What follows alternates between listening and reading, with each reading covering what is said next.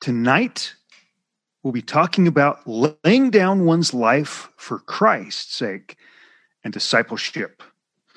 So if we start in D&C 103, verses 27 and 28, here the Lord is speaking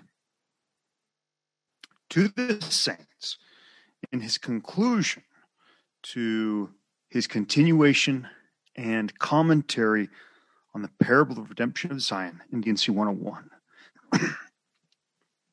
And so he's literally speaking to us today in regard to the events that are shortly to come upon us. Let no man be afraid to lay down his life for my sake. For whoso layeth down his life for my sake shall find it again. And whoso is not willing to lay down his life for my sake is not my disciple. Now, in Helaman 16, starting in verse 1.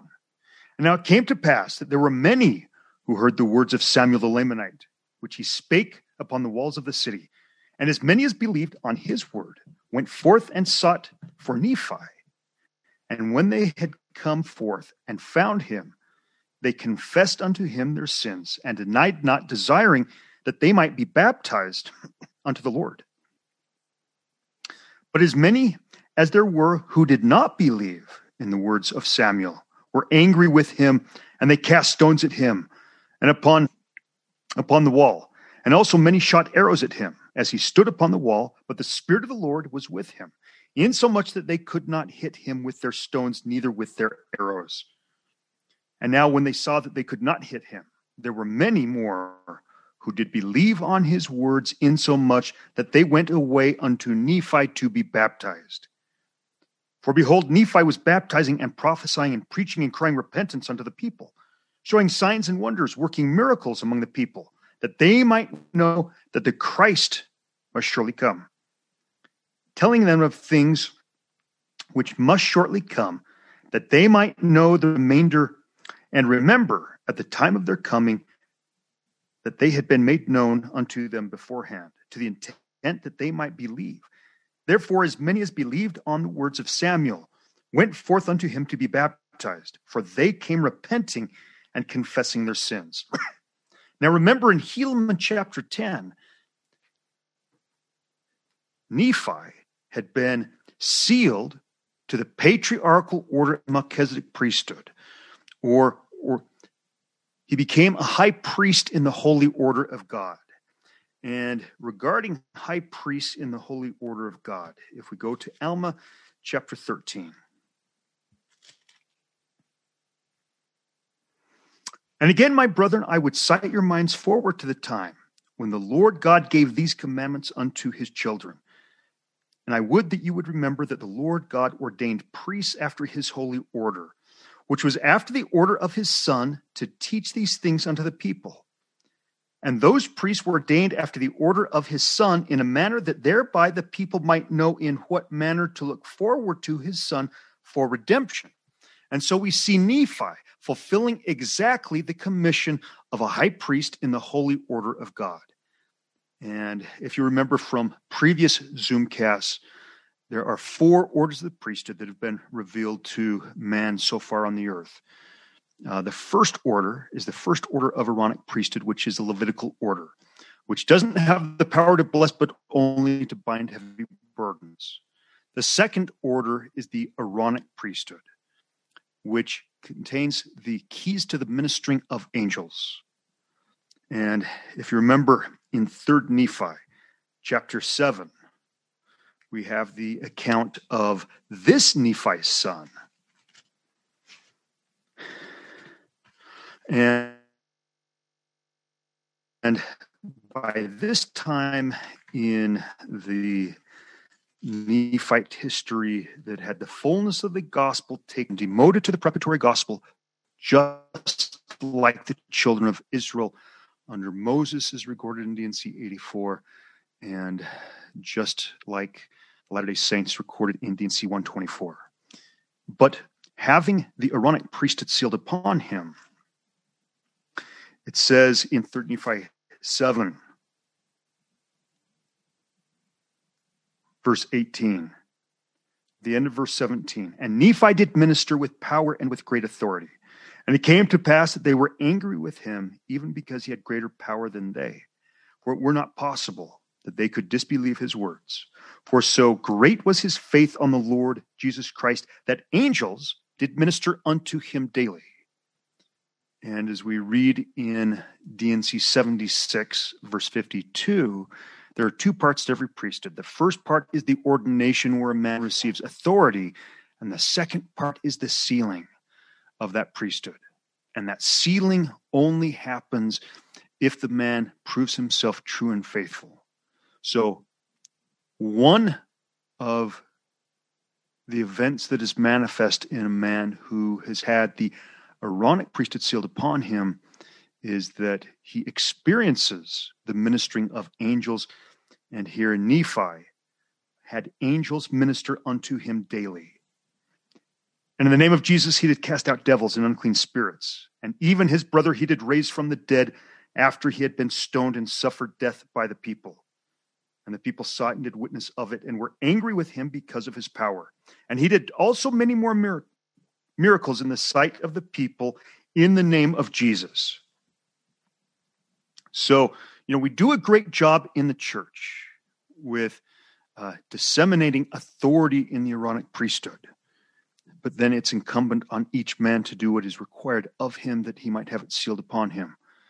And these are some of the signs that follow a man who has had the Aaronic priesthood sealed upon him. So back in Helaman, chapter 16, verse 6. But before we start verse 6, the third order of priesthood that has been revealed is the first order of Melchizedek priesthood, or the apostolic order of Melchizedek priesthood. Now, this is talked about in D&C 84, and it is the power and authority to officiate in the terrestrial order, baptism by water by the Melchizedek priesthood, and to perform the ordinance of baptism of fire and baptism of the Holy Ghost. And as we read in D&C 84:19, and this greater priesthood, the first order of Melchizedek priesthood, administer the gospel and hold of the key of the mysteries of the kingdom, even the key of the knowledge of God.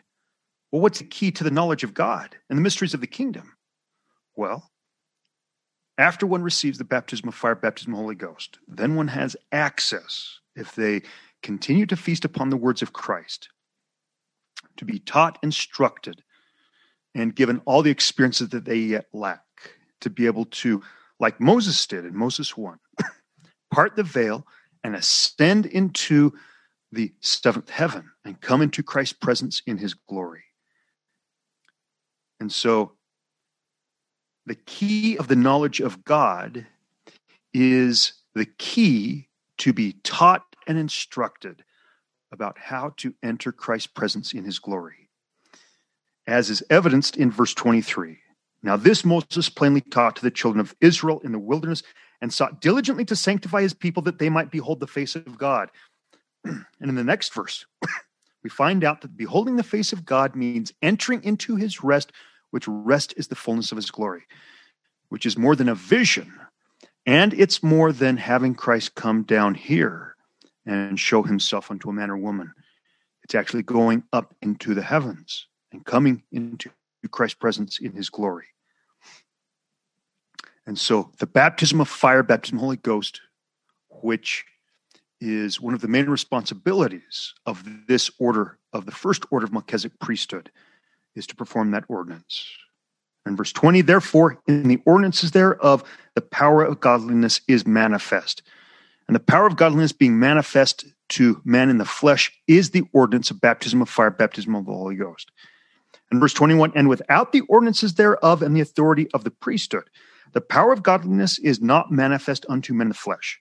Or in other words, when there is not a man upon the earth who's been ordained and sealed to the apostolic order of Melchizedek priesthood, it is not possible to receive the baptism of fire, baptism of the Holy Ghost, or what comes after it, which is to be taught, instructed, and then to actually part the veil and enter into Christ's presence in his glory. And then the fourth order of priesthood that's been revealed to man, in which man has received, is the patriarchal order of Melchizedek priesthood.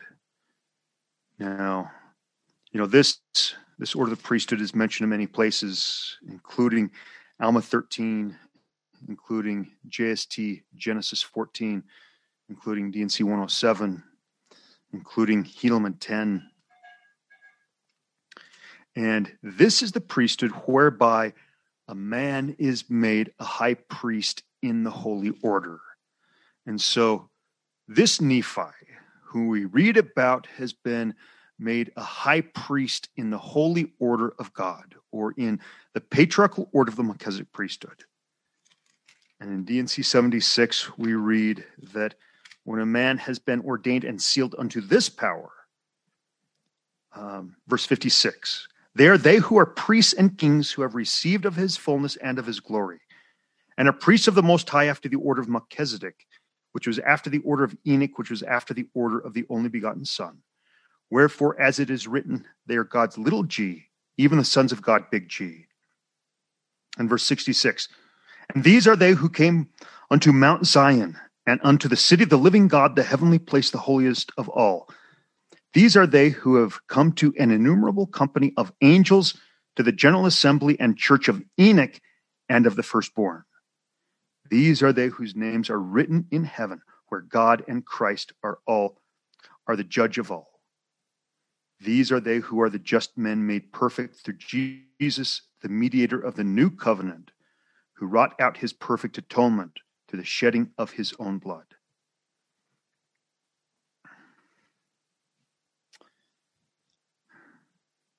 Helaman 16, verse 6. But the more part of them did not believe in the words of Samuel. Therefore, when they saw that they could not hit him with their stones and with their arrows, they cried unto the captains, saying, Take this fellow and bind him, for behold, he hath a devil, and because of the power of the devil which in him, we cannot hit him with our stones and our arrows. Therefore, take him and bind him, and away with him. And as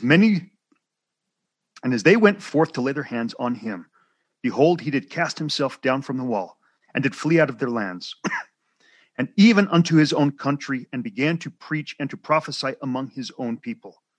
And behold, he was never heard of more among the Nephites. And thus were the affairs of the people. And thus ended the 86th year of the reign of the judges over the people of Nephi.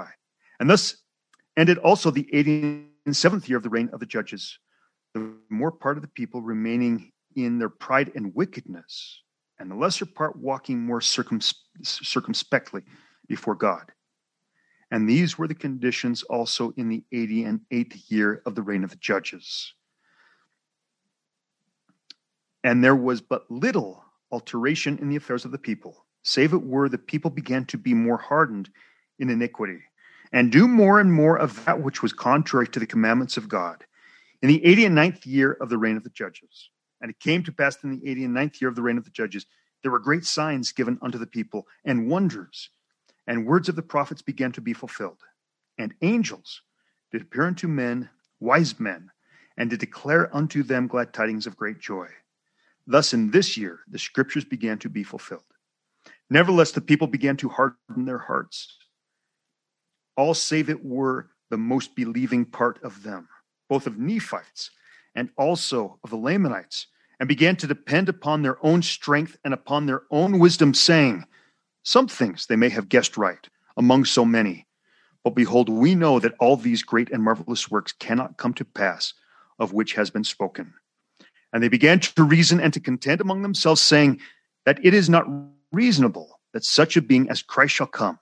If so, and he be the Son of God, the Father of heaven and of earth, as it has been spoken, why will he not show himself unto us as well as unto them who shall be at Jerusalem? Yea, why will he not show himself in this land as well as in the land of Jerusalem?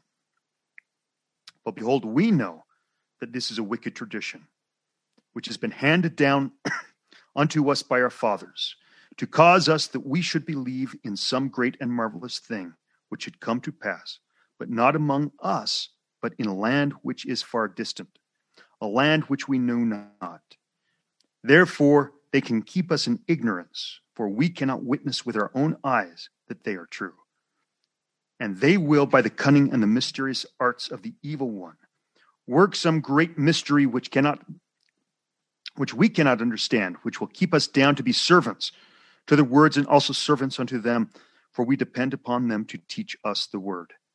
And thus will they keep us in ignorance, if we will yield ourselves unto them all the days of our lives. And many more things did the people imagine up in their hearts, which were foolish and vain. And they were much disturbed, for Satan did stir them up to do iniquity continually. Yea, he did go about spreading rumors and contentions upon all the face of the land, that he might harden the hearts of the people against that which was good, and against that which should come. And notwithstanding the signs and wonders which were wrought among the people of the Lord, and the many miracles which they did, Satan did get great hold upon the hearts of the people upon all the face of the land. And thus ended the 19th year of the reign of the judges over the people of Nephi. And thus ended the book of Helaman, according to the record of Helaman and his sons. And one of the great values of studying the end of the book of Helaman and the beginning of 3rd Nephi before the coming of Christ to the Nephites are the great parallels that exist between the Nephites of that time and the Latter-day Saints and the people of America in our generation. As a cross-reference, let's go to 2 Nephi 28. Nephi seeing our day and talking about the Latter-day Saints.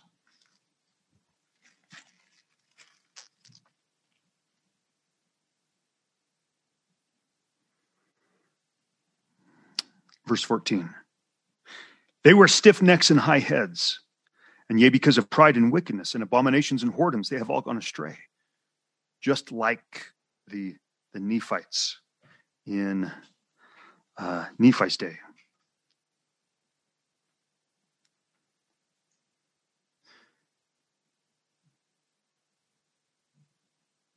Save it be a few who are the humble followers of Christ. Nevertheless, they are led that in many instances they do err, because they're taught by the precepts of men. 3 Nephi chapter 1. Now it came to pass that the 91st year had passed away, and it was 600 years from the time that Lehi left Jerusalem. And it was in a year that Laconius was the chief judge and the governor over the land. And Nephi the son of Helaman had departed out of the land of Zarahemla, giving charge unto his son Nephi, who was his eldest son, concerning the plates of brass and all the records which had been kept, and all those things which had been kept sacred from the departure of Lehi out of Jerusalem. Then he departed out of the land, and whither he went no man knoweth. And his son Nephi did keep the records in his stead, yea, the record of his people. So there's a common misunderstanding that the Nephi in Helaman 5, at the time of the baptism of fire, baptism only goes to the 300, which led to the conversion of the entire Lamanite nation. And, the one who the people went to after they heard Samuel the Lamanite prophesying was the same as when Christ comes in 3 Nephi 11, but it's not the same man, it's his son. And so here we have the changing of the guard. And it's inferred that Nephi was translated. Now, if we go to JST, Genesis 14, and we read about this priesthood that Nephi the father, the brother of Lehi, had sealed upon him, the second order of Melchizedek priesthood, the patriarchal order, which, on a side note, is the order of the priesthood that one must have sealed upon them to become part of the 144,000. And verse 29, and it was delivered unto men by the calling of his own voice, according to his own will, unto as many as believed on his name. For God, having sworn unto Enoch and unto his seed with an oath by himself, that everyone being ordained after this order and calling should have power by faith to break mountains, to divide the seas, to dry up the waters, to turn them out of their course, to put at defiance the armies of nations, to divide the earth, to break every band, to stand in the presence of God, to do all things according to his will, according to his commands, subdue principalities and powers, and this by the will of the Son of God, which was from the foundation of the world. Now, speaking of the men at the time of Enoch, and men having this faith, coming up unto this order of God, were translated and taken up into heaven. So, this is the spiritual level of ascension required for translation. And, Nephi certainly met that criteria. And the thing that determines whether or not one is actually translated when one has this priesthood sealed upon them is their mission. And so we have the record in Helaman 10 of Nephi having this power sealed upon him, but he wasn't translated at that time because it didn't comport with his mission. But later on, when his mission was finished, it does look like he had a transition in his mission and was translated.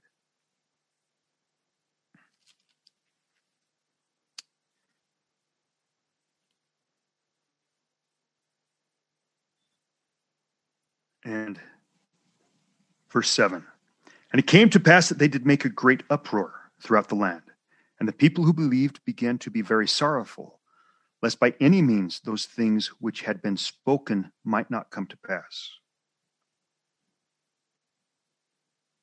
But behold, they did watch steadfastly for that day and that night, and that day which should be as one day, as if there were no night, that they might know that their faith had not been in vain.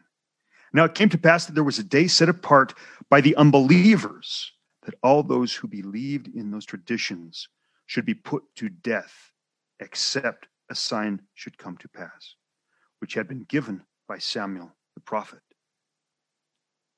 Now it came to pass that when Nephi, the son of Nephi, saw this wickedness of his people, his heart was exceedingly sorrowful. And it came to pass that he went down and bowed himself down upon the earth and cried mightily unto his God in behalf of his people, yea, those who were about to be destroyed because of their faith in the tradition of their fathers. And it came to pass that he cried mightily unto the Lord all the day. And behold, the voice of the Lord came unto him, saying, Lift up your head and be of good cheer. For behold, the time is at hand, and on this night shall the sign be given. And on the morrow come I into the world, to show unto the world that I will fulfill all that which I have caused to be spoken by the mouth of my holy prophets. Behold, I come unto mine own, to fulfill all things which I have made known unto the children of men from the foundation of the world, and to do the will both of the Father and of the Son, and of the Father because of me, and of the Son because of my flesh. And behold, the time is at hand, and this night shall the sign be given. Now, it has caused many people to pause how Jesus Christ could be announcing his own birth the next day to Nephi. And, as I see it, there are two possibilities. One is, what we commonly call divine investiture of authority, where one who is granted plenipotentiary authority from the Father or the Son speaks as if they were the Father or the Son. And often, Christ, speaks for the Father. The other would be the very scenario that we see in Moses chapter 1. Now, in Moses chapter 1, Moses has an ascension experience. He goes to the high mountain, not the earthly mountain, or not an earthly mountain, but the heavenly mountain, or the seventh heaven, where Christ reigns in the fullness of his glory. In fact, in this ascension experience, we have an example of divine investiture of authority where Christ speaks as if he were the Father, And about this, we learn that when a regular mortal first has the baptism of fire, baptism of the Holy Ghost, then has a brand new baptism of fire, and then that baptism of fire progresses to transfiguration. As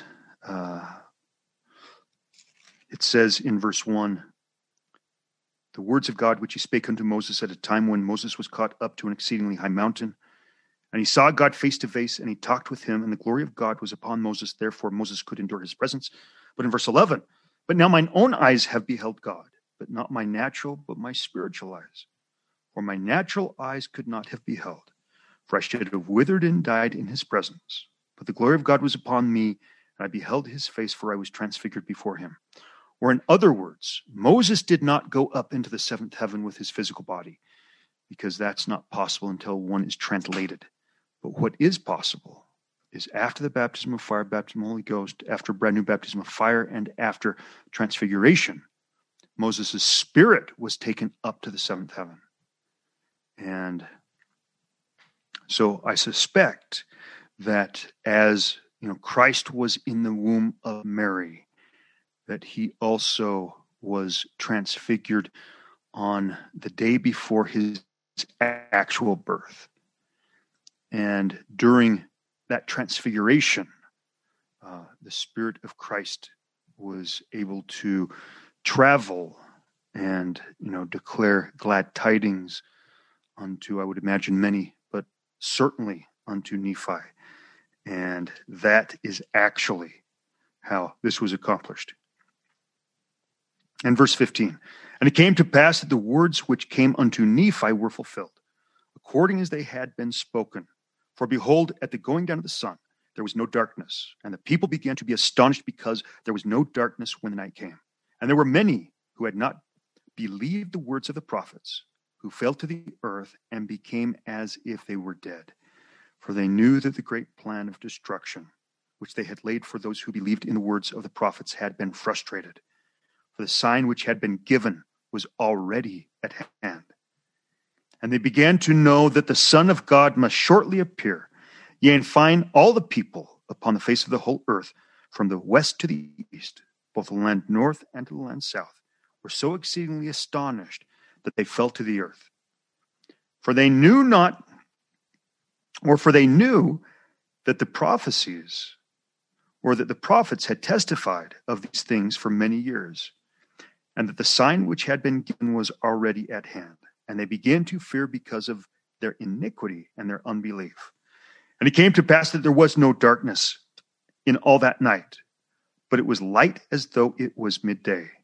And it came to pass that the sun did rise in the morning again, according to its proper order. And they knew that it was the day that the Lord should be born, because of the sign which had been given. And it had come to pass, yea, all things, every whit, according to the words of the prophets. And it came to pass also that a new star did appear according to the word. And it came to pass that from this time forth, there began to be lyings sent forth among the people by Satan to harden their hearts, to the intent that they might not believe in those signs and wonders which they had seen. But notwithstanding these lyings and deceivings, the more part of the people did believe and were converted unto the Lord. Now about that, if we go to Mark 4:14, 15.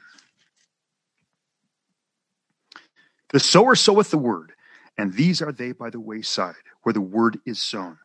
But when they had heard, Satan cometh immediately, and taketh away the word that was sown in their hearts. And, this is an eternal principle that when great light and knowledge is given to man on the earth, the adversary comes immediately and attempts to take away the light and truth that has been given.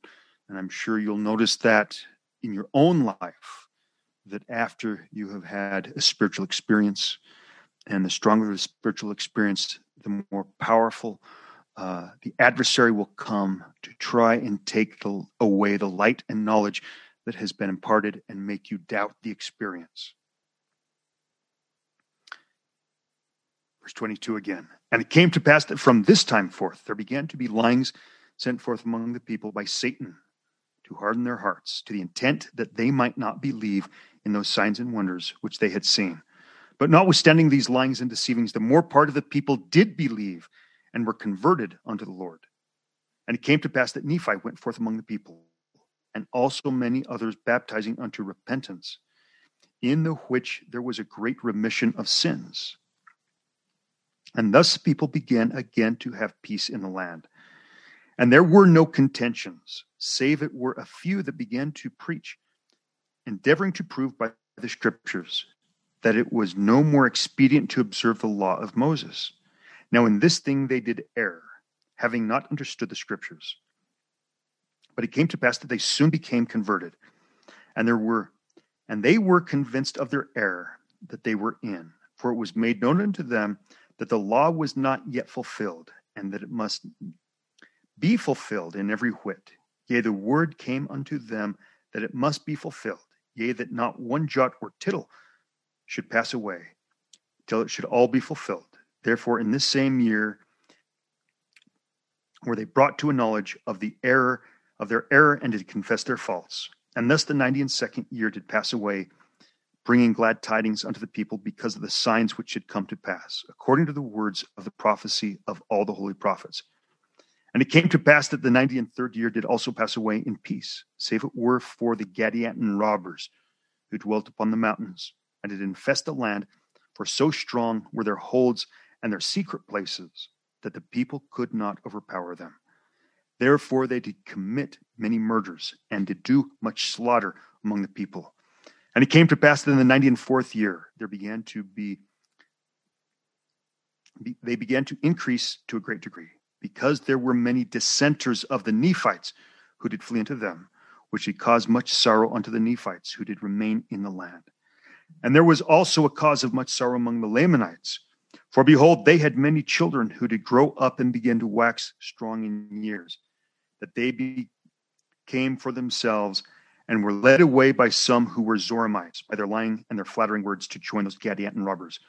And thus were the Lamanites afflicted also, and began to decrease as to their faith and righteousness because of the wickedness of the rising generation. Chapter 2. It came to pass that thus passed away the 95th year also, and the people began to forget those signs and wonders which they had heard, and began to be less and less astonished at a sign or a wonder from heaven, insomuch that it began to be hard in their hearts, and blind in their minds, and began to disbelieve all the words which they had heard and seen, or disbelieve all which they had heard and seen, imagining up some vain thing in their hearts, that it was wrought by man, or by the power of the devil, to lead away and deceive the hearts of the people. And thus did Satan get possession of the hearts of the people again, insomuch that he did blind their eyes and did lead them away to believe that the doctrine of Christ was a foolish and a vain thing.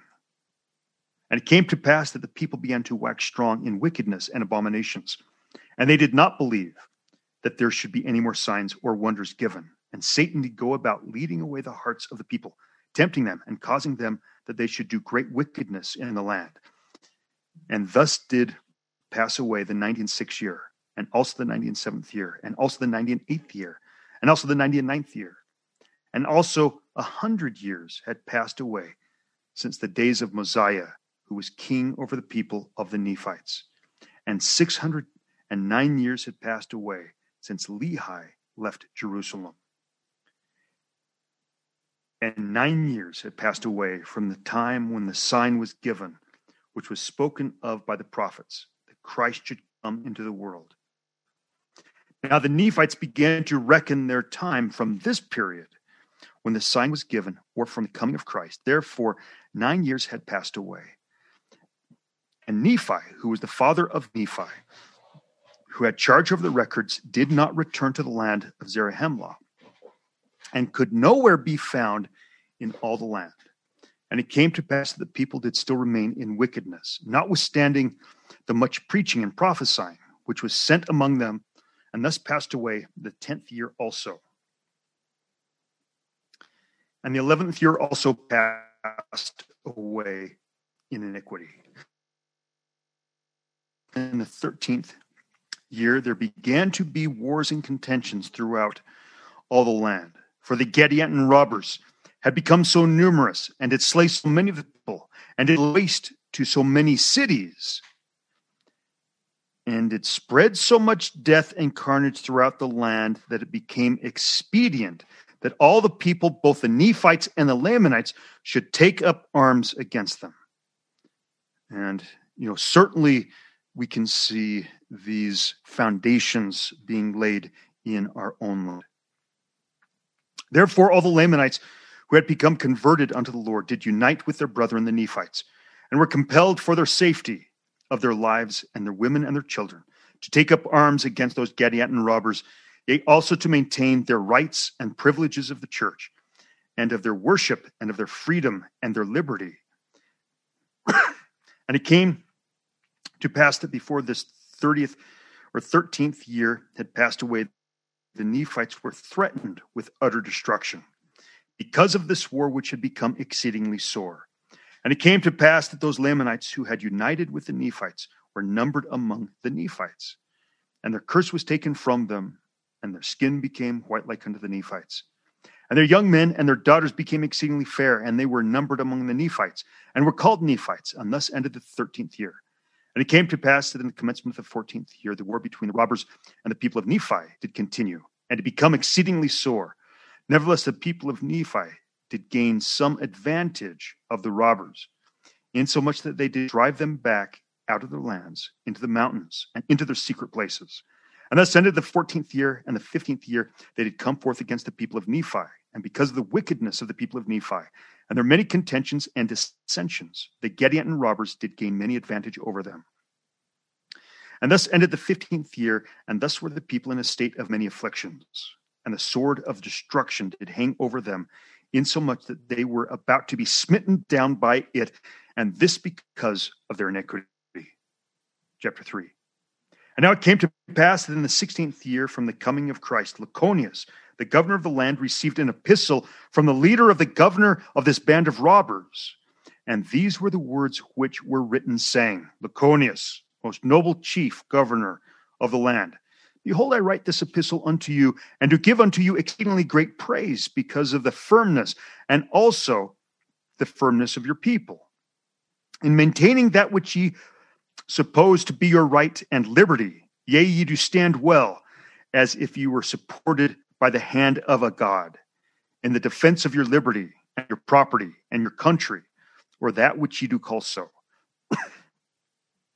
And it seemeth a pity unto me, most noble Lyconius, that ye should be so foolish and vain as to suppose that ye can stand against so many brave men who are at my command, and who do now at this time stand in their arms, and to await with great anxiety for the word to go down upon the Nephites and destroy them. And I, knowing of their unconquerable spirit, having proven them in the field of battle, and knowing of their everlasting hatred toward you because of the many wrongs which ye have done unto them, therefore, if they should come down against you, they would visit you with utter destruction. Therefore, I have written this epistle, sealing it with mine own hand, feeling for your welfare because of your firmness in that which ye believe to be the right, and your noble spirit in the field of battle. Therefore, I write unto you, desiring that ye should yield up unto this my people your cities, your lands, your possessions, rather than that they should visit you with a sword, and that destruction should come upon you.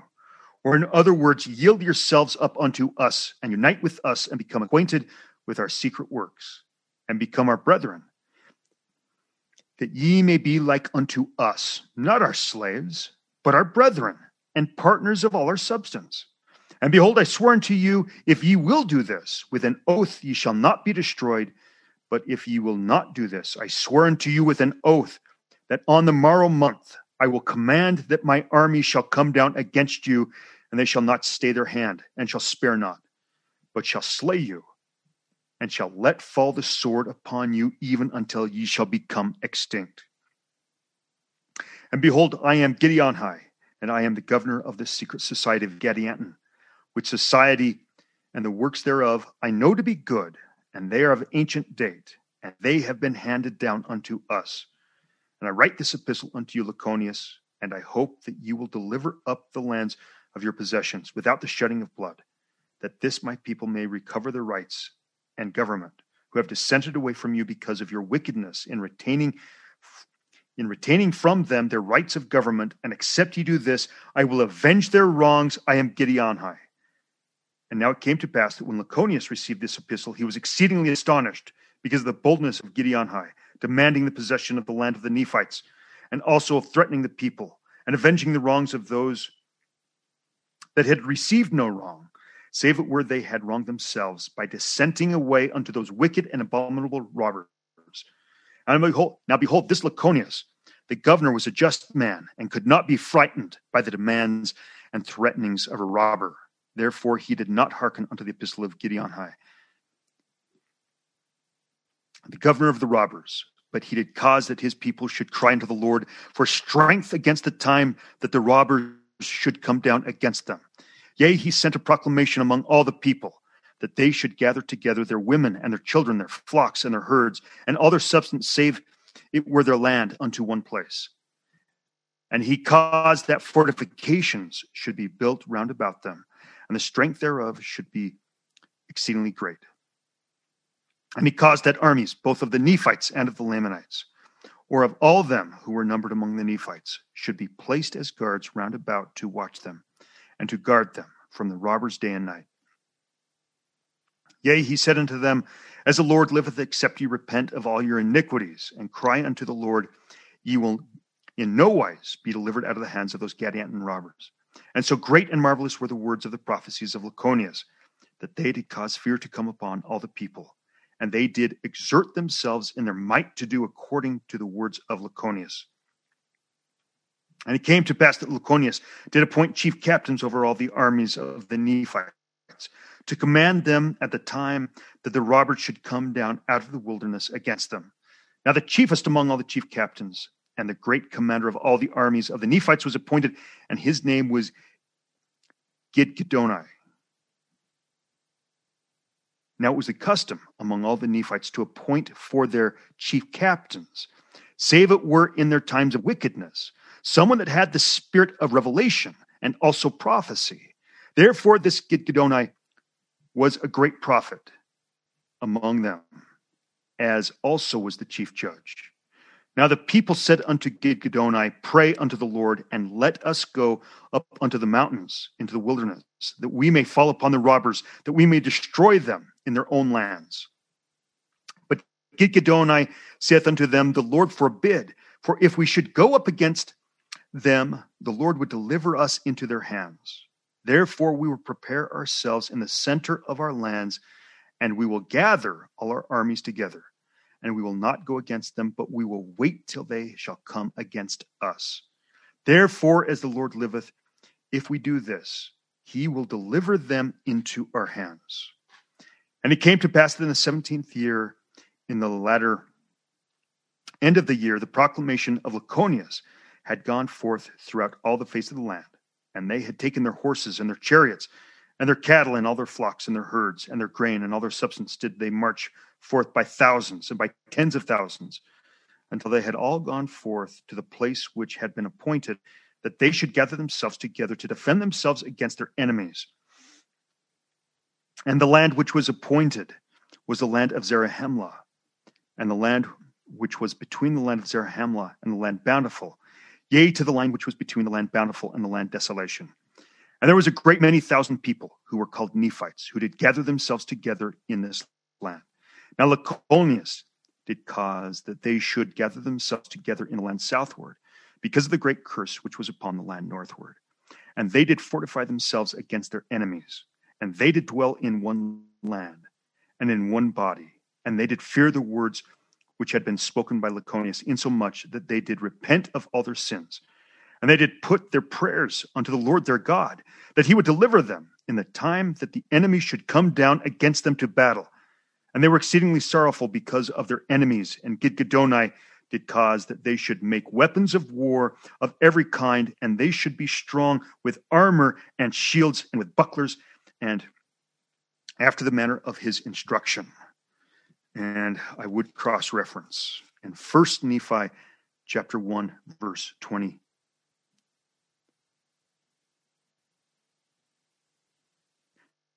But behold, I, Nephi, will show unto you that the tender mercies of the Lord are over all those whom he hath chosen because of their faith, to make them mighty even unto the power of deliverance. And may I suggest that this is precisely what the Nephites in this day were doing.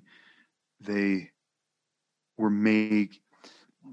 allowing the Lord to make them mighty even unto the power of deliverance, because they began to exercise sufficient faith in Christ. And, what does it mean to exercise faith in Christ? Is it just belief? For belief and trust in God is what hope is.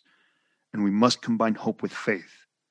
And faith is seeking after receiving and acting on revelation, which they were certainly receiving.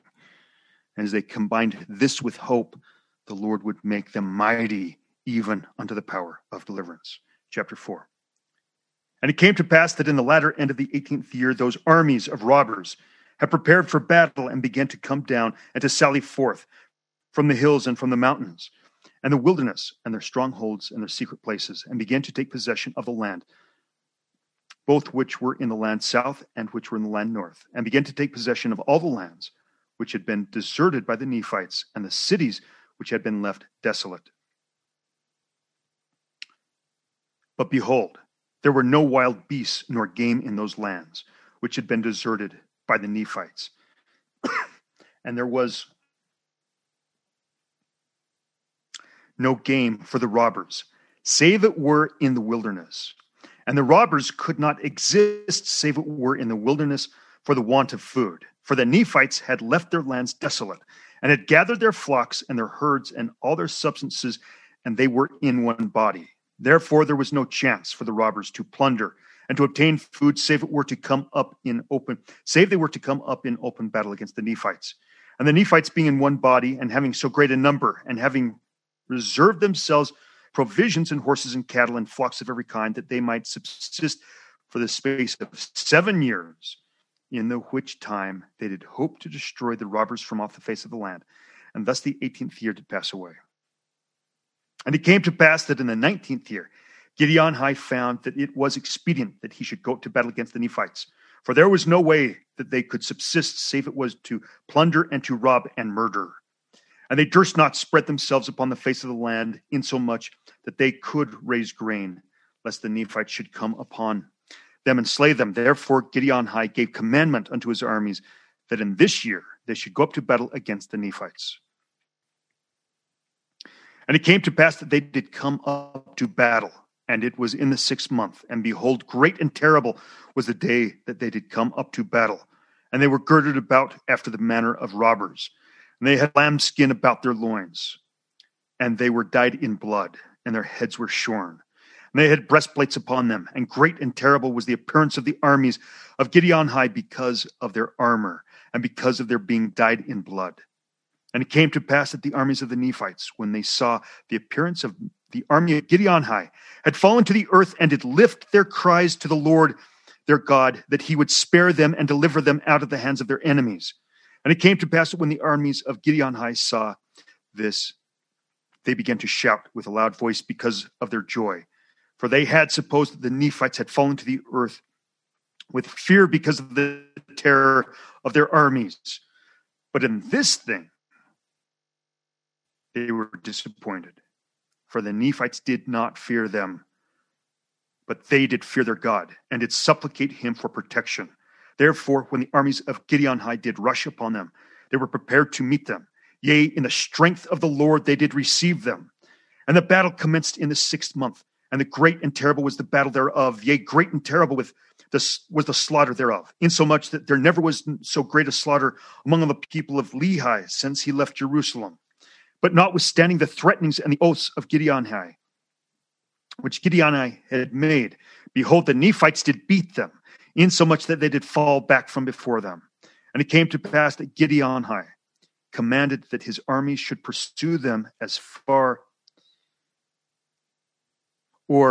And it came to pass that Gidgiddoni commanded that his armies should pursue them as far as the borders of the wilderness, and that they should not spare any that should fall into their hands by the way.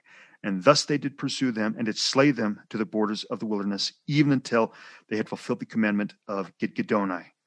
And it came to pass that Gideonhi, who stood and fought with boldness, was pursued as he fled, and being weary because of the much fighting, he was overtaken and slain. And thus was the end of Gideonhi, the robber. And it came to pass that the armies of the Nephites did return again to the place of security. And it came to pass that the 19th year did pass away, and the robbers did not come again to battle, neither did they come again in the 20th year. And the 21st year they did not come up to battle, but they came on all sides to lay siege round about the people of Nephi. For they did suppose that if they should cut off the people of Nephi from their lands, they should hem them in on every side. And if they should cut them off from all their outward privileges, that they could cause them to yield themselves up according to their wishes. Now they had appointed unto themselves another leader, whose name was Zemnariah. Therefore it was Zemnariah that caused that this siege should take place. But behold, this was an advantage to the Nephites, for it was impossible for the robbers to lay siege sufficiently long to have any effect upon the Nephites, because of their much provision which they had laid up in store, and because of the scantiness of provisions among the robbers. For behold, they had nothing save it were meat for their subsistence, which meat they did obtain in the wilderness. And it came to pass that the wild game became scarce in the wilderness, insomuch that the robbers were about to perish with hunger. And the Nephites were continually marching out by day and by night, and falling upon their armies and cutting them off by the thousands and the tens of thousands. And thus it became the desire of the people of Zemnariah to withdraw from their design, because of the great destruction which had come upon them by night and by day. And it came to pass that Zemnariah did give command unto his people that they should withdraw themselves from the siege and march into the furthermost parts of the land northward. And now Gidgiddoni, being aware of their design, knowing of their weakness because of the want of food and great slaughter which had been made among them, therefore he did send out his armies in the nighttime, and did cut off the way of their retreat, and did place his armies in the way of their retreat. And this did they do in the nighttime, and got their march beyond the robbers, so that on the morrow, when the robbers began to march, they were met by the armies of the Nephites, both in their front and in their rear. And the robbers who were on the south were also cut off in their places of retreat. And all these things were done by command of Gidgiddoni. And there were many thousands who did yield themselves up prisoners unto the Nephites, and the remainder of them were slain. And their leader Zemnariah was taken and hanged upon a tree, yea, upon the top, until he was dead.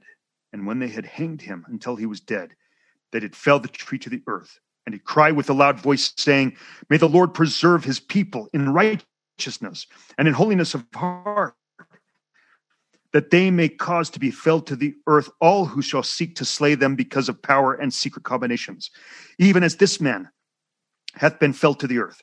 And they did rejoice and cry again with one voice, saying, May the God of Abraham and the God of Isaac and the God of Jacob protect this people in righteousness, so long as they shall call on the name of their God for protection.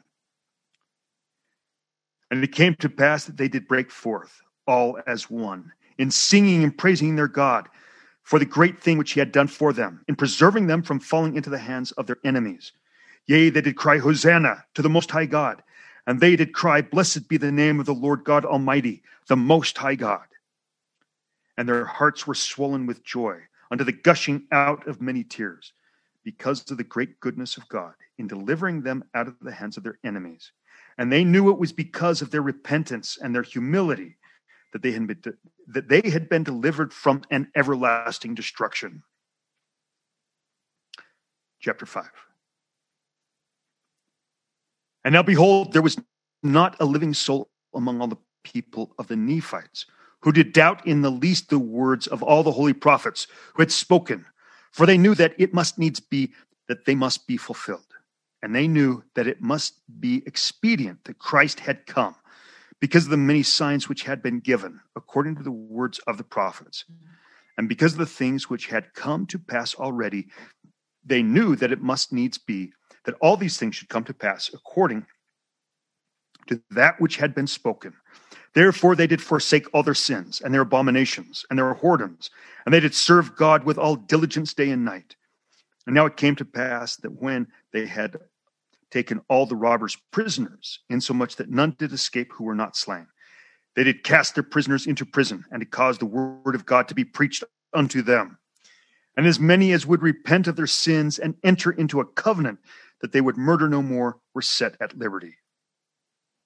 But as many as there were who did not enter into a covenant, and who did still continue to have those secret murderers in their hearts, and as many as were found breathing out threatenings against their brethren, were condemned and punished according to the law. And thus they did put an end to all those wicked and secret and abominable combinations, in the which there was so much wickedness and so many murders committed. And thus had the 22nd year passed away, and the 23rd year also, and the 24th and 25th, and thus had the 25 years passed away. And there had many things transpired, which in the eyes of some would be great and marvelous. Nevertheless, they cannot all be written in this book. Yea, this book cannot contain even 100th part of what was done among so many people in the space of 25 years. But behold, there are records which do contain all the proceedings of this people, and a shorter but true account was given by Nephi. Therefore I have made my record of these things, according to the record of Nephi, which was engraven on the plates which were called the plates of Nephi. And behold, I do make the record on the plates which I have made with mine own hands. And behold, I am called Mormon, being called after the land of Mormon, and the land in which Alma did establish the church among the people after their transgression. Behold, I am a disciple of Jesus Christ, the Son of God. I have been called of him to declare his word among his people, that they might have everlasting life. And it hath become expedient that I, according to the will of God, that the prayers of those who have gone hence, who were the holy ones, should be fulfilled, according to their faith, should make a record of these things which have been done. Yea, a small record of that which hath taken place from the time that Lehi left Jerusalem, even down until the present time. Therefore, I do make my record from the accounts which have been given by those who were before me, until the commencement of my day. And then I do make a record of the things which I have seen with mine own eyes. And I know the record which I make to be just and a true record. Nevertheless, there are many things which, according to our language, are not able to write. We are not able to write. And now I make an end of my saying, which is of myself, and proceed to give my account of the things which have been before me. I am Mormon, and a pure descendant of Lehi. I have reason to bless my God and my Savior Jesus Christ, that he brought our fathers out of the land Jerusalem, and no one knew it save it were himself and those whom he brought out of the land, and that he hath given me and my people so much knowledge unto the salvation of our souls. Surely he hath blessed the house of Jacob, and hath been merciful unto the seed of Joseph, and insomuch as the children of Lehi have kept his commandments, he hath blessed them and prospered them according to his word. Yea, and surely shall he again bring a remnant of the seed of Joseph to the knowledge of the Lord their God. And as surely as the Lord liveth, will he gather in from the four quarters of the earth all the remnant of the seed of Jacob, who are scattered abroad upon all the face of the land. And now Mormon is bringing us to our day and our generation. And as he hath covenanted with all the house of Jacob, even so shall the covenant wherewith he hath covenanted with the house of Jacob be fulfilled in his own due time, unto the restoring all the house of Jacob unto the knowledge of the covenant that he hath covenanted with them, And then shall they know their Redeemer, who is Jesus Christ, the Son of God. And then shall they be gathered in from the four quarters of the earth unto their own lands, from whence they have been dispersed. Yea, as the Lord liveth, so shall it be. Now let's cross-reference JST Genesis 50.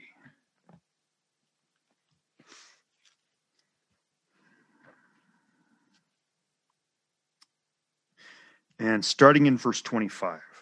And it shall come to pass, and this is revelation that was given to Joseph in Egypt about the restoration of the fullness of the gospel in the last days to his seed. And it shall come to pass that they shall be scattered again, and a branch shall be broken off, and shall be carried into a far country.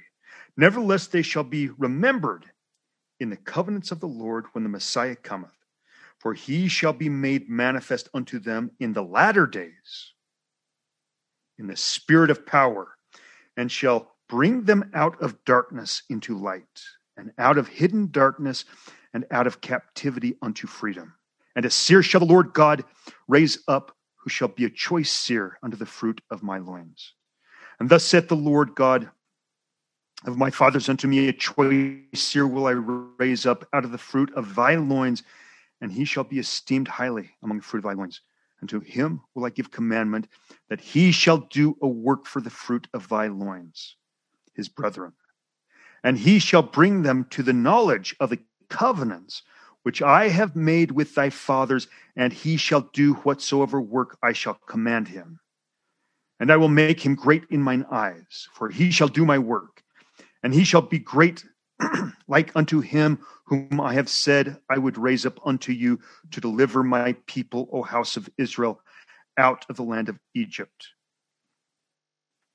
And now Joseph talks about Moses, who would deliver the Israelites out of Egypt. And he's just made the transition from talking about Joseph Smith, that end-time seer who would be raised up, who is being likened unto Moses, because he would also, as is outlined in D&C 103, lead an end-time exodus as Moses led an end-time exodus. In fact, if we go to D&C 103,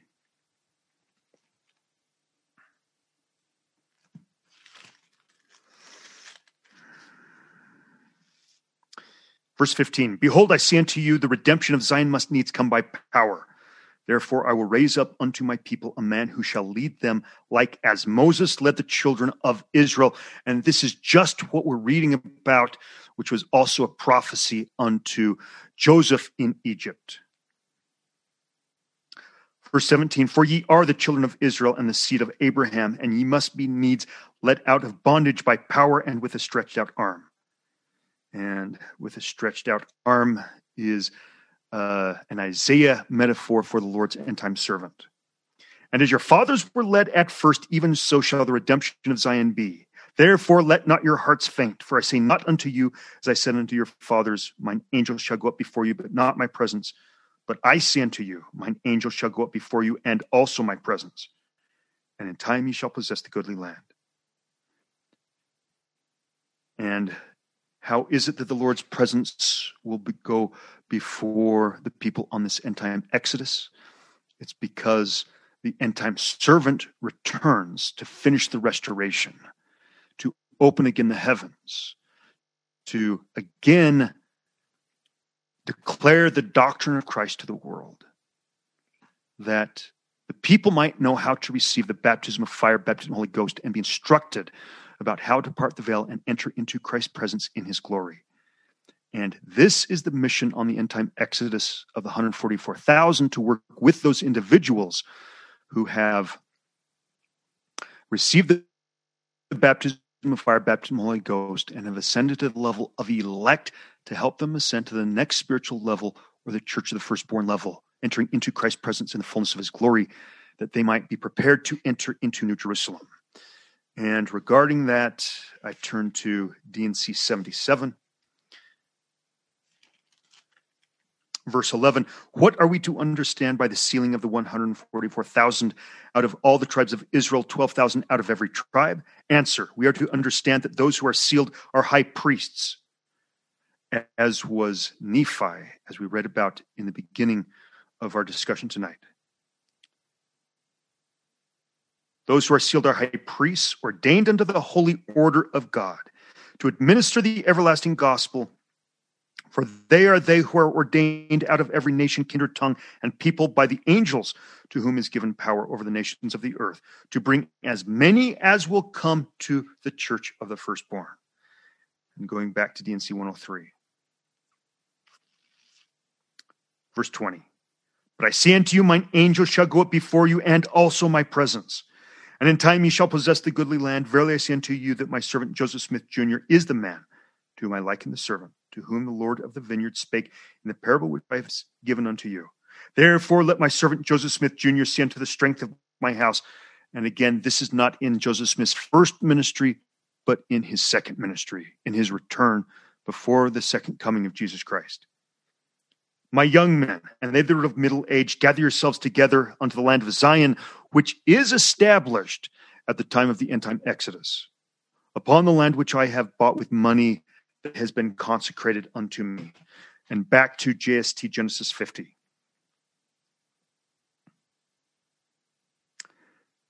Verse 29.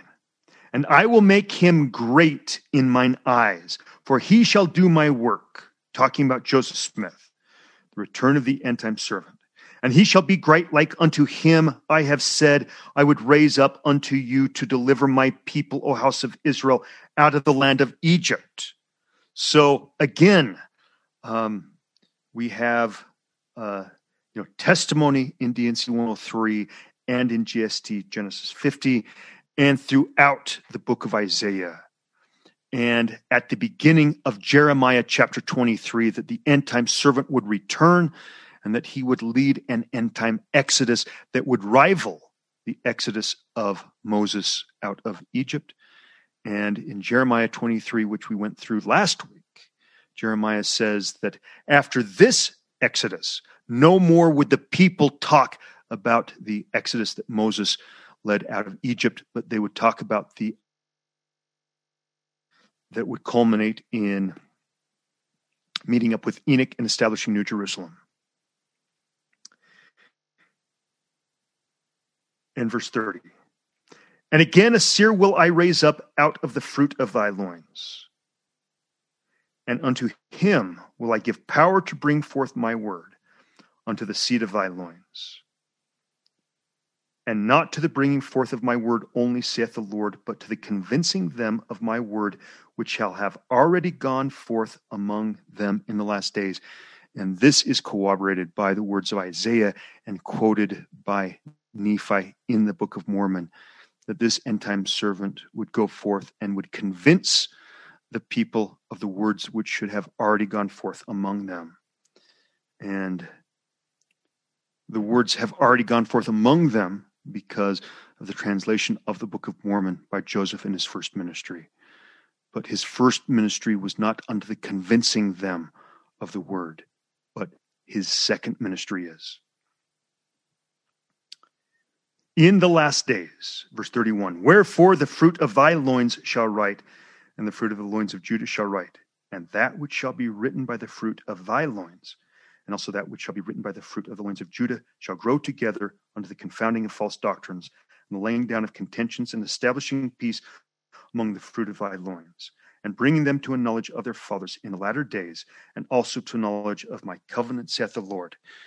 And this is fulfilled when Joseph Smith comes back again on the scene, having finished the translation of the brass plates and his translation of the New Testament, which he only just barely started during his first ministry, and the record of the 12 apostles and of John the Baptist.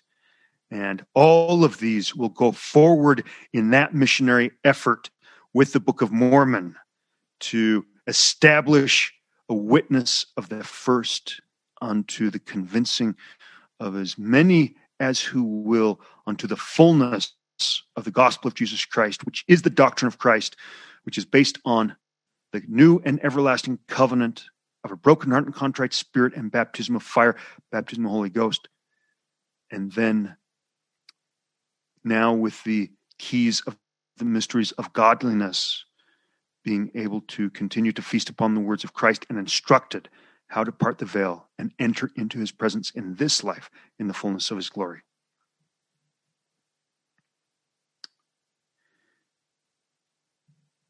Shall grow together unto the confounding of false doctrines and the laying down of contentions and establishing peace among the fruit of thy loins, which did not happen during Joseph's first ministry, but it happens in his second. And bringing them to a knowledge of their fathers in the latter days, and also to a knowledge of my covenant, saith the Lord. And out of weakness shall he be made strong, in that day when my work shall go forth among all my people. Again, this commences going forth among all the people at the time of the end time Exodus, which shall restore them who are of the house of Israel in the last days. And that seer will I bless, and they that seek to destroy him shall be confounded. In his second ministry, not his first. For this promise I give unto you, for I will remember you from generation to generation, and his name shall be called Joseph, and it shall be after the name of his father. And he shall be like unto you, for the thing which the Lord shall bring forth by his hand shall bring my people unto salvation. Now, let's cross-reference D&C 101, verse 44.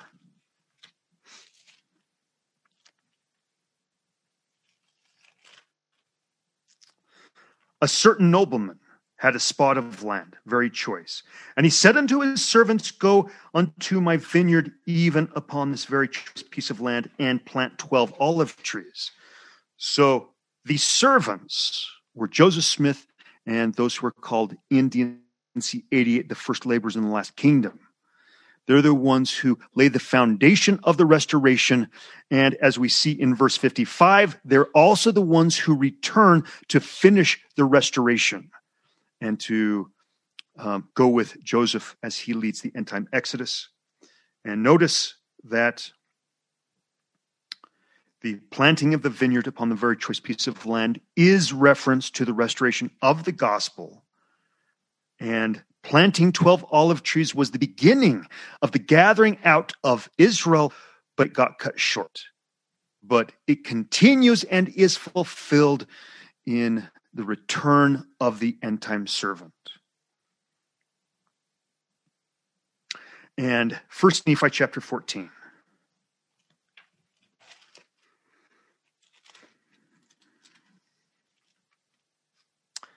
Verses 7, 14, and 17. For the time cometh, saith the Lamb of God, that I will work a great and a marvelous work among the children of men.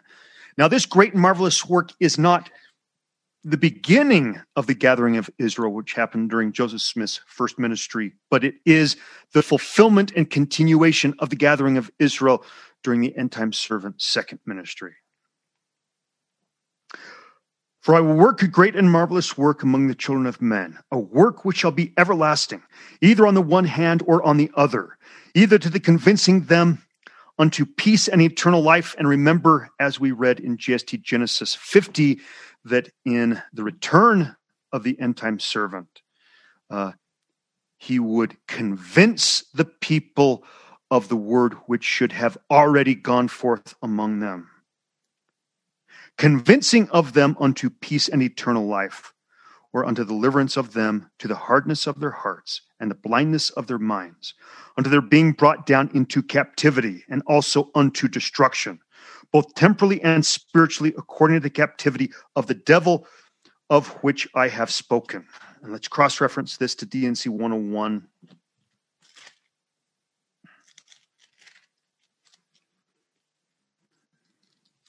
Verse 64, that the work of the gathering together of my saints may continue. Well, why does it have to continue? Because it was cut short.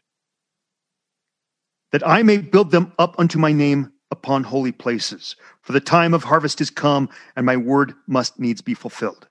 Therefore I must gather together my people according to the parable of the wheat and the tares, that the wheat may be secured in the garners to possess eternal life and be crowned with celestial glory when I shall come in the kingdom of my Father to reward every man according as his work shall be. So Christ has just laid the time and place, and it is that generation in which he comes again in his glory, so that there can be no confusion that this could pertain to Joseph Smith's first ministry.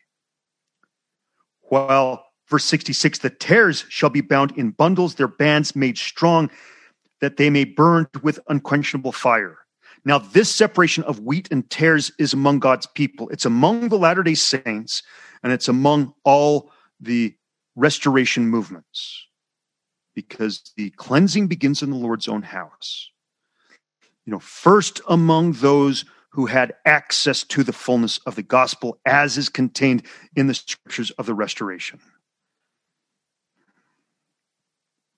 Going back to 1 Nephi 14. Now verse 14. And it came to pass that I, Nephi, beheld the power of the Lamb of God, that it descended upon the saints of the church of the Lamb. Now, this is the terrestrial order of the gospel that is restored by the end-time servant. Upon the covenant people of the Lord, who were scattered upon all the face of the earth, and they were armed with righteousness and with the power of God in great glory. And now verse 17.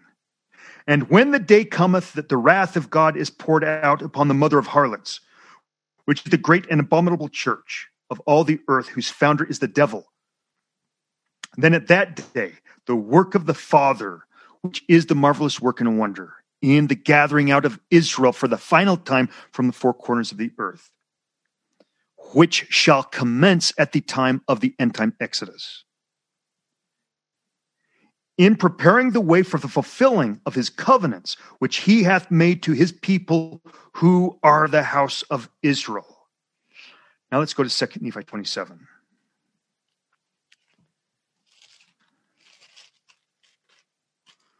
And verses 24 through 35. And again it shall come to pass that the Lord shall say unto him that shall read the words that shall be delivered him, the end-time servant, for as much as this people draw near unto me with their mouth, and with their lips do honor me, but have removed their hearts far from me, and their fear toward me is taught by the precepts of men. And again, this is talking about the state of the Latter-day Saints at the time of the return of Joseph and the end-time servants. Therefore, I will proceed to do a marvelous work among this people, yea, a marvelous work and a wonder, for the wisdom of their wise and learned shall perish, and the understanding of the prudent shall be hid. And woe unto them that seek deep to hide the counsel from their Lord, and their works are in the dark, and they say, who seeth us, and who knoweth us? And they also say, surely your turning of things upside down shall be esteemed as the potter's clay. Now I'd ask you to ask the Lord who these people are that the Lord speaks of, who seek to hide deep their counsel from the Lord. Behold, I will show unto them, saith the Lord of hosts, that I know all their works. For shall the work say of him that made it, he made me not? Or shall the thing framed say of him that framed it, he had no understanding? But behold, saith the Lord of hosts, I will show unto the children of men that it is yet a very little while, and Lebanon shall be turned into a fruitful field, and the fruitful field shall be esteemed as a forest.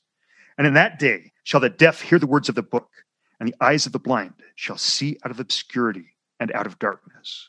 Now, these are metaphors that are being used to describe the Lord's people. The deaf and the blind, not literally meaning physically deaf and blind, but spiritually deaf and blind, talking about the Latter-day Saints. The eyes of the blind shall see out of obscurity and out of darkness. And the meek also shall increase, and their joy shall be in the Lord, and the poor among men shall rejoice in the Holy One of Israel. For assuredly as the Lord liveth, they shall see that the terrible one is brought to naught, and the scorner is consumed, and all that watch for iniquity are cut off. And they that make a man an offender for a word, and lay a snare for him that reproveth in the gate, and turn aside the just for a thing of naught. Therefore, thus saith the Lord, who redeemed Abraham concerning the house of Jacob, Jacob shall not now be ashamed, neither shall his face now wax pale. But when he seeth his children, the work of my hands, in the midst of him, they shall sanctify my name, and sanctify the Holy One of Jacob, and shall fear the God of Israel. And they also that erred in spirit shall come to understanding, and they that murmured shall learn doctrine. And again, I would read one page over, 2 Nephi 28. Nephi seeing our day and talking about us. They were stiff necks and high heads. And because of pride and wickedness and abominations and whoredoms, they have all gone astray, save it be a few who are the humble followers of Christ. Now, this isn't talking about the Christian nation at large. This is specifically talking within the Church of Jesus Christ of Latter-day Saints. They have all gone astray, save it be a few who are the humble followers of Christ. Nevertheless, they are led that in many instances they do err because they are taught by the precepts of men. O the wise and the learned, the rich that are puffed up in the pride of their hearts, and all those who preach false doctrines, and all those who commit whoredoms and pervert the right ways of the Lord, woe, woe be unto them, saith the Lord God Almighty, for they shall be thrust down to hell. Woe unto them that turn aside the just for a thing of naught, and revile against that which is good, and say that it is of no worth. For the day shall come that the Lord will speedily visit the inhabitants of the earth, and in that day that they are fully ripe in the iniquity, they shall perish. Now, this has direct reference to what we just read in D&C 101 about the separation of the wheat and tares among the members of the church.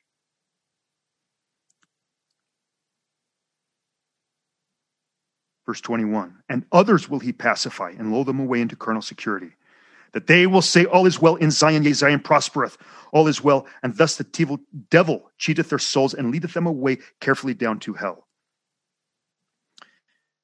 Verse 24, therefore woe be unto him that is at ease in Zion. Woe be unto him that crieth all is well. And woe be unto him that hearkeneth unto the precepts of men, and denieth the power of God and the gift of the Holy Ghost.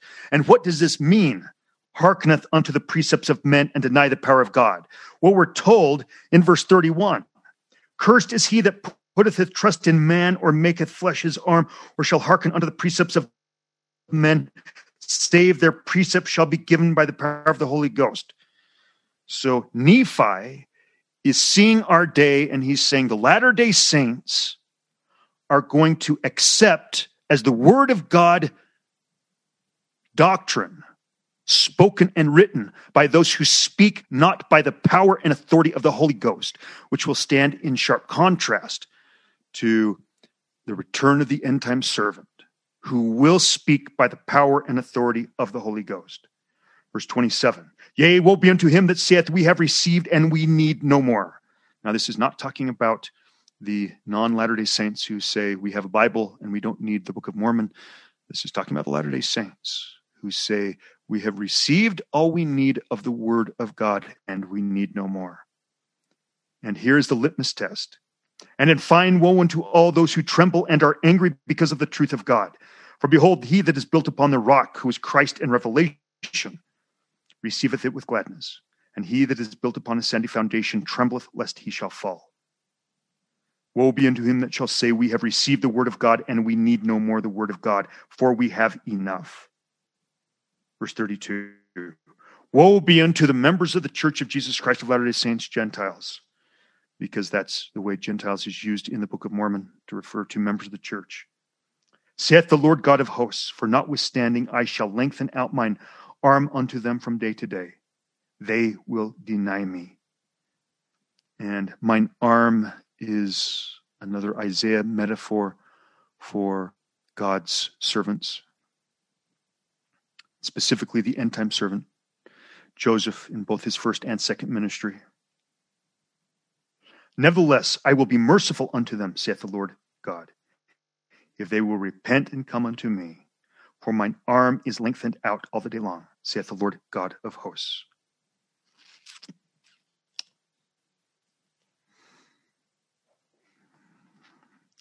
Second Nephi 29,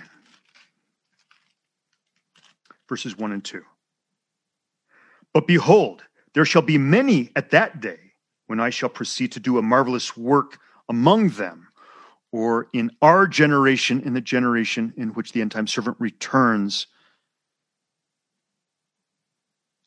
that I may remember my covenants which I have made unto the children of men, that I may set my hand again the second time, or in Joseph's second ministry, to recover my people which are of the house of Israel. Remember the planting of the 12 trees at the beginning of the prayer of redemption of Zion, which we read in D&C 101. That's the first time. Here's the second. And also that I may remember the promise which I have made unto thee, Nephi, and also unto thy father, that I would remember your seed, and that the words of your seed should proceed forth out of my mouth unto your seed, and my word shall hiss forth unto the ends of the earth for a standard unto my people, which are of the house of Israel.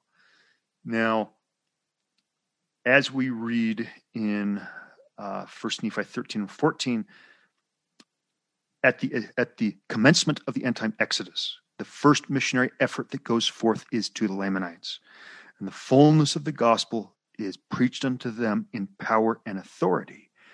And there will be a separation of the wheat and the tares among the Lamanites, as there will have been among the Latter-day Saints. And the wheat will join the end-time Exodus, and the tares don't make it.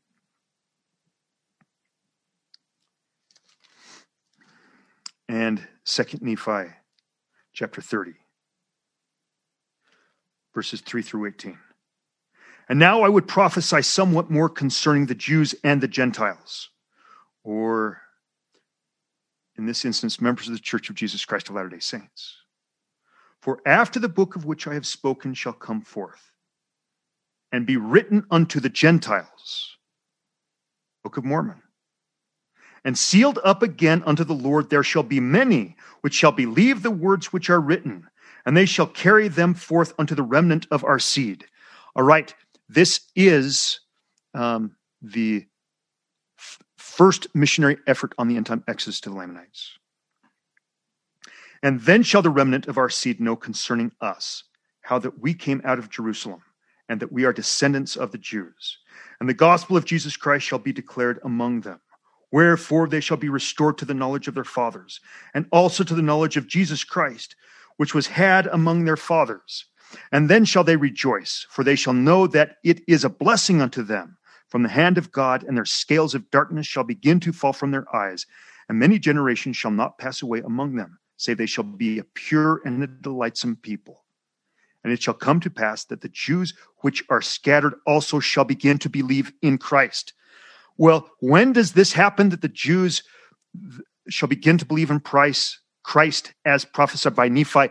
It's at the commencement of the Exodus, because once New Jerusalem is established, then there will be those who will sent out from New Jerusalem to gather the believing Jews and separate the wheat and the tares from among them, that old Jerusalem may again be built up a holy city, and that temple which will be built to precede the second coming of Jesus Christ will be built and established. And they shall begin to gather in upon the face of the land. And as many as shall believe in Christ also shall become a delightsome people. And it shall come to pass that the Lord God shall commence his work among all nations, kindreds, tongues, and people, to bring about the restoration of his people upon the earth. And with righteousness, a name for God's end-time servant, shall the Lord God judge the poor, and reprove with equity the meek of the earth. And he shall smite the earth with the rod of his mouth, and with the breath of his lips shall he slay the wicked. For the time speedily cometh that the Lord God shall cause a great division among the people, and the wicked will he destroy, and he will spare his people, yea, even if it so be that he must destroy the wicked by fire. And righteousness shall be the girdle of his loins, and faithfulness the girdle of his reins. And then shall the wolf dwell with the lamb, and the leopard shall lie down with the kid, and the calf and the young lion and the fatling together with a little child shall lead them. And the cow and the bear shall feed, and their young ones shall lie down together, and the lion shall eat straw like the ox. And the suckling child shall play on the hole of the asp, and the weaned child shall put his hand on the cockatrice den. And they shall not hurt nor destroy in all my holy mountain, for the earth shall be full of the knowledge of the Lord, as waters cover the sea. Wherefore the things of all nations shall be made known, yea, all things shall be made known unto the children of men. There is nothing which is secret, save it shall be revealed. There is no work of darkness, save it shall be made manifest in the light. And there is nothing which is sealed upon the earth, save it shall be loosed. And wherefore all things which have been revealed unto the children of men shall at that day be revealed. And Satan shall have power over the hearts of the children of men no more for a long time. And now, my beloved brethren, I make an end of my sayings. In the name of Jesus Christ, amen.